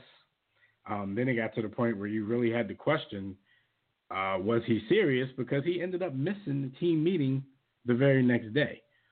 So I spent, a few minutes thinking about this, B. My question was, first of all, why would he even entertain that? Even if he didn't really want a trade from Pittsburgh, or if he was that frustrated that he wanted a trade, I'm like, why would you entertain this? But then I found out the Brian Scarpino. Right. But the Brian Scarpino, the person who did it, he's a former employee of the Pittsburgh Steelers. He used to be the PR man for the Steelers. So then it starts to make sense a little bit to me of why Antonio Brown would take offense to it and why he would actually use the words trade me, let's find out. Because when I first saw it, I'm like, people were like, oh, AB getting at him. But I'm like, AB just told a fan to trade him. A fan can't trade him, so that's not even a tough comeback. But then I found out he used to work for the organization. So I'm thinking AB could be in sensitive mode here. And since it's coming from somebody who maybe used to be an insider, who probably still has friends within the organization, AB might be thinking like this may be the sentiment of some people within the organization, and he might just be, repeating that sentiment. This is all speculation by me, by the way. I'm just trying to make sense of why he even gave this dude the time of day. So he might think that may be what people in the organization think. So he's like, oh, yeah, if that's what y'all think, then trade me and let's find out. But then missing the meeting the next day wasn't a good look because it looks like you were upset. Mike Tomlin, who's already been, there's been reports about him losing his team in the news recently. Mike Tomlin said that he spoke to AB, that discipline was provided in the situation. I don't see anything about AB not suiting up this Monday night, so I don't know what kind of slap on the wrist he actually got. But I think that might be the stem, the root of what people say about Mike Tomlin. He's so much of a player coach. He doesn't really instill discipline in players. That's why people like AB does the things that he does. But what do you think about this whole situation, from the response to the, trade me, let's find out, to the fact that he missed the meeting the next day, which seemed like, a bluff on his part, in my opinion. He claims he had a personal situation, and Mike Tomlin claims he was disciplined for it. What do you think? I think it's super deep. I think it goes back to Mike Tomlin not being in control of the organization and the locker room. Not the organization, but his team and his locker room. I think that you can trace the discord in the Pittsburgh locker room back to last season when there was a tear in the locker room as to what they were supposed to do in terms of some players wanted to kneel, some players didn't want to come out of the locker room. And then you had the long-standing former member of this nation's service and special ops community, the lineman who came out and made the singular stand, and I got to see the flag when the anthem is being put. It ripped the locker room up, Then you have those that have certain resentment of the way Le'Veon Bell is conducting himself, which I don't really understand because we do know the nature of football, and we know that contracts aren't guaranteed, so you got to fight for everything that you get. And this dude is in a position where he's been franchised, so then you have the internal discord there with linemen kind of disrespecting L. Bell. Then you've got, Chatty Patty and him, and then you've got Antonio Brown, who really doesn't respect anybody and is a super duper Instagram social media guy doing live broadcasts in the Right, he went Facebook Live during the post-game speech. It's a Trav Shamockery all the way around, and we know that Ben Roethlisberger from Jump Street is a coward. So he's been throwing people under the bus in terms of team performances. It's really, really bad in Pittsburgh, and the reason that they remain even close to a 500 team is that they're blessed with a lot of talent. They got a ton of offensive talent and some pretty solid defensive talent, so they still win games, but there's no unity in the locker room. And I'm not quite sure along what lines it's torn. There may be several lines that's tearing it apart. Antonio Brown is a very selfish diva wide receiver. He's also super productive and a part of the engine that drives that team. He's another one of these dudes like Jimmy Butler who worked himself so hard and he puts in so much work to be the player he is that he feels he is entitled to and has the privilege and right to behave the way he does because no one puts in the work that he puts in to be who and what he is. I get it, but yeah, there's a lot going on, and I think it all leads to and ends with Mike Tomlin's time in Pittsburgh being over. And that's not to say that I think Mike Tomlin isn't a very, very, very good coach. Sometimes even very good coaches lose the ear of the team and player. Shout out to Andy Reid. I think Andy Reid is a very, very good coach. Clock management notwithstanding. I think he just lost the ear of the players in Philadelphia, so it was time to move on. I think that's the case with Mike Tomlin, and I think this is just more evidence of that. No, you definitely made great points, and Antonio Brown has a history of doing his own thing, dancing to the beat of his own drum, and this is no different. And when he feels he's slighted, especially after a game where he doesn't put up quote-unquote AB type numbers in a loss. And he's always mad when the ball doesn't come. That's what I'm about to say. Like, had they won this game, he'd still be a little upset with the numbers that he put up. So in a loss, that's even worse. And then this guy who, after research, after a little bit of research, we realized that a guy that he actually knows, because he used to be in the organization, takes a dig at him and tries to give all of the credit for the hard work that you just mentioned, B. Austin, to Ben Roethlisberger. You can kind of see why he would lash out like that. And like I said, with my speculation, you can see why he lashed out, and it seemed like it was directed towards the team with the trade me, let's find out. Because this guy was a former employee, like I said, I would bet, I don't know if he would ever say it publicly, but I would bet that Antonio Brown was thinking, if he's saying this, then, there's probably people in the organization saying this because he's probably still talking to people within the organization, or he just, already knows the thoughts of the people in the organization. So, we'll see what happens with that. I don't think his quote-unquote discipline from Mike Tomlin has been made public yet, but we'll be waiting on that. Hey, I wouldn't mind AB missing a game because, I got Juju on my fantasy team, so if Juju want to take all the reps and get off on Monday night, that's what's up. Juju on that. No doubt. So the Patriots got another steal this week when they traded a 5th-round pick for Josh Gordon from the Cleveland Browns. Now, let me give Cleveland kudos for one thing, because we don't usually give Cleveland any props for doing anything intelligent, because Cleveland usually doesn't do anything intelligent. Cleveland whatever Josh Gordon did this time, because this was another behavioral situation where they got fed up, and during the weekend they made it public that they're going to release Josh Gordon on Monday.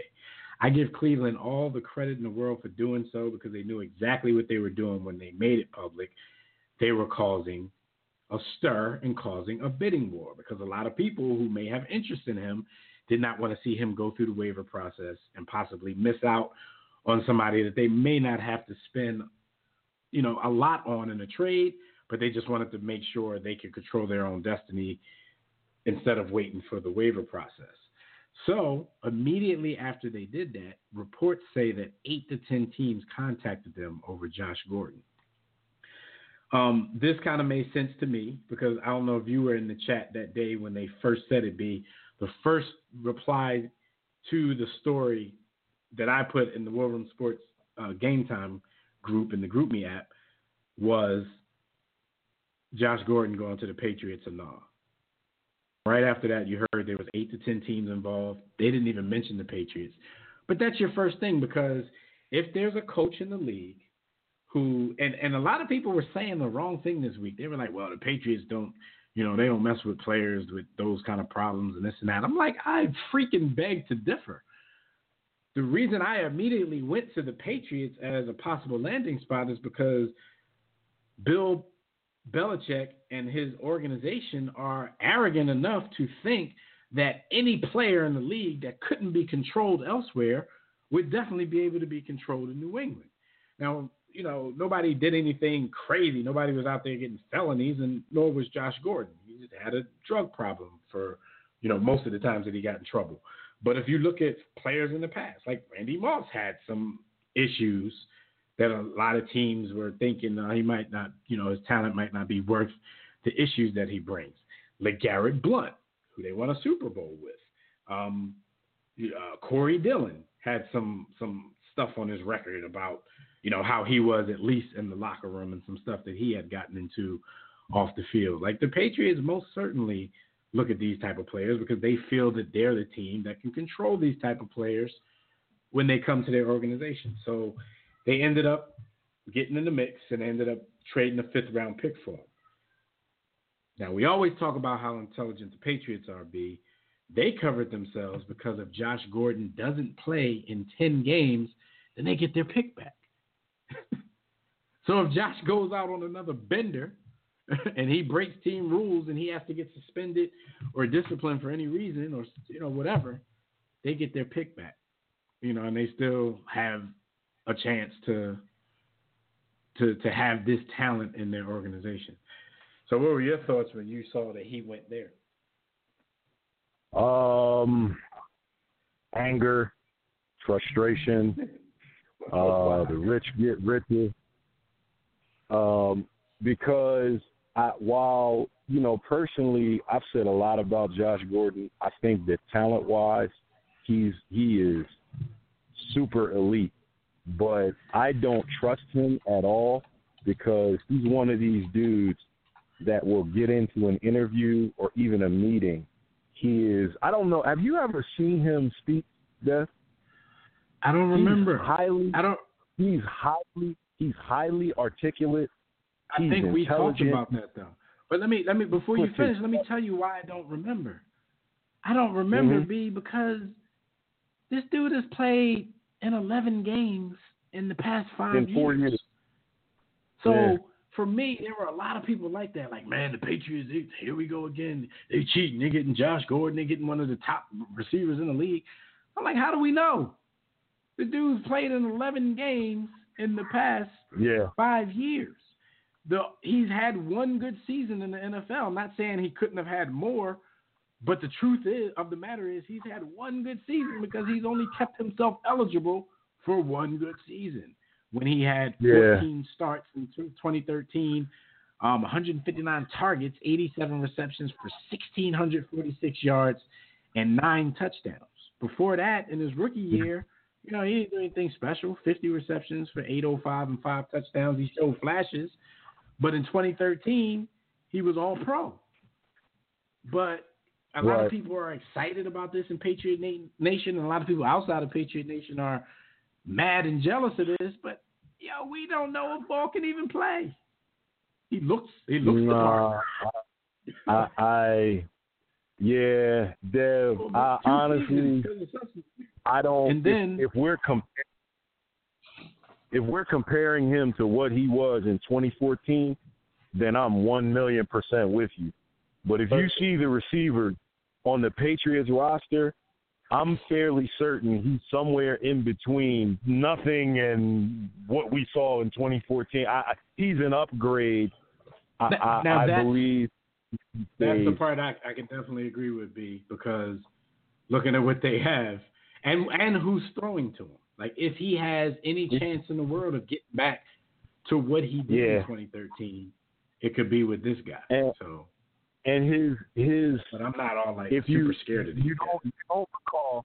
So in finishing my thought, he's super articulate. He puts his thoughts together very well. He's a confidence man. He will finesse a conversation into you believing, oh my gosh, we've got to give this guy a chance. He's so intelligent. He's so smart. He's sincere. And then time after time after time after time after time, he does the same thing over. So for me, there's no way that I would take a flyer or a chance on him, because I've seen him articulate stuff like this many, many times in the past. I just don't trust it at all. But I feel like the Patriots have had a way of drawing success out of malcontents and seemingly derelict dudes. And I believe that at the worst, he's going to give them Brandon Cooks, type of production, like a little better than Brandon Cooks. He's going to be better than Philip Dorsett. So, if at worst they get another Chris Hogan, they won out of the deal for the money they have to pay. So, yeah, man, I was angry. Yeah, I mean, we'll see how it plays out. Like I do agree, if anybody can bring the best out of this dude, then if Tom Brady can't, then who the hell can? So yeah, before we end, just got to give a shout out to Washington professional football team players. They're already calling out their fans for the attendance numbers and their home opener. This is like the first time in 20 years that the Washington team didn't announce a sellout. Like last season, their opener got 78,000 fans. This season, there was a little over 50,000 fans. And there was a lot of booing, when they did what they did. We only got 30 seconds left, but I'm like, don't be upset, players. Y'all have to realize what these fans in this area has been putting up with for the better part of 25 years. Like, you have an owner who bleeds this community for money, but he never puts anything out on the field that's worth, the loyalty that they get. So he needed his fans to stick it to this team a time or two. And I hope that it continues, because maybe it'll put a fire under their butt, to do something better for a very loyal fan base, very delusional fan base at times. But the delusion comes strictly out of loyal. So shout out to them, but shout out to the fans for taking a damn stand. All right, so we're not going to really get to our games of the week. So if we can, we'll put our picks on social media. We just like to thank you, brothers and sisters, for joining us for another briefing in the War Room. Shout out to everybody on the chat room, Facebook, Twitter, War Room Sports, Game Time on the Group Me app, and all the callers who called in to holler at us. Special thanks to Gus Griffin as well, because he did send in his handicap picks, and I damn sure didn't read them, so I will put that on our Facebook page. And he'll be back with us next week. So you guys can tune in with us next week, live right here or on demand on the War Room Sports Podcast Network, as we recap NFL Week 3 and preview Week 4. We'll also catch you up on everything else happening all around the world of sports. So until then, enjoy your weekend. Enjoy the rest of this week. In the beginning of next week, we'll see you right back here next time. Be sure to catch our conversations on Facebook and Twitter, as well as our blogs, webcasts, and network podcasts on warroomsports.com. Also, make sure you pick up a copy of Jimmy's book at sportsthebook.com or warroomsports.com. Until next time, everybody, don't accept mediocrity. Be steadfast in the war against ignorance. And we will see you chumps on top. Peace. Word. All right. I'm a little late here. But y'all know what it is. We'll see y'all next time. Holla.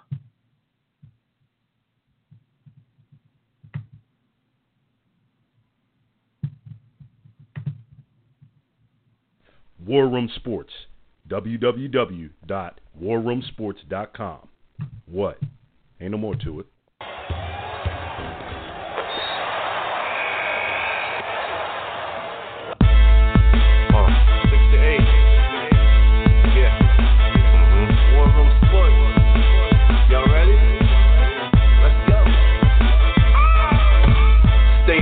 Jimmy, know the blueprint.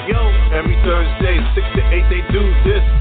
Shout out to Dev, PJ, B. Austin, Bay on replay. warroomsports.com. Get that mobile app. If not, dial 323-140012. They be going and you sensitive, then oh well. Physical podcast, let's talk sports. Showtime like magic in the block push. Listen live, push one to join in. Rip your team or listen for your enjoyment. Hip hop dollars, pit stop and knowledge. Should be in sports credits, I ain't talking college. 5 guys, no beef though. Corporate secret, but the streets know. Belafonte, I got a G flow. KC, royalty, I'm in beast mode. 2 hours, get your game up. Who's the best in sportscast? You better name us.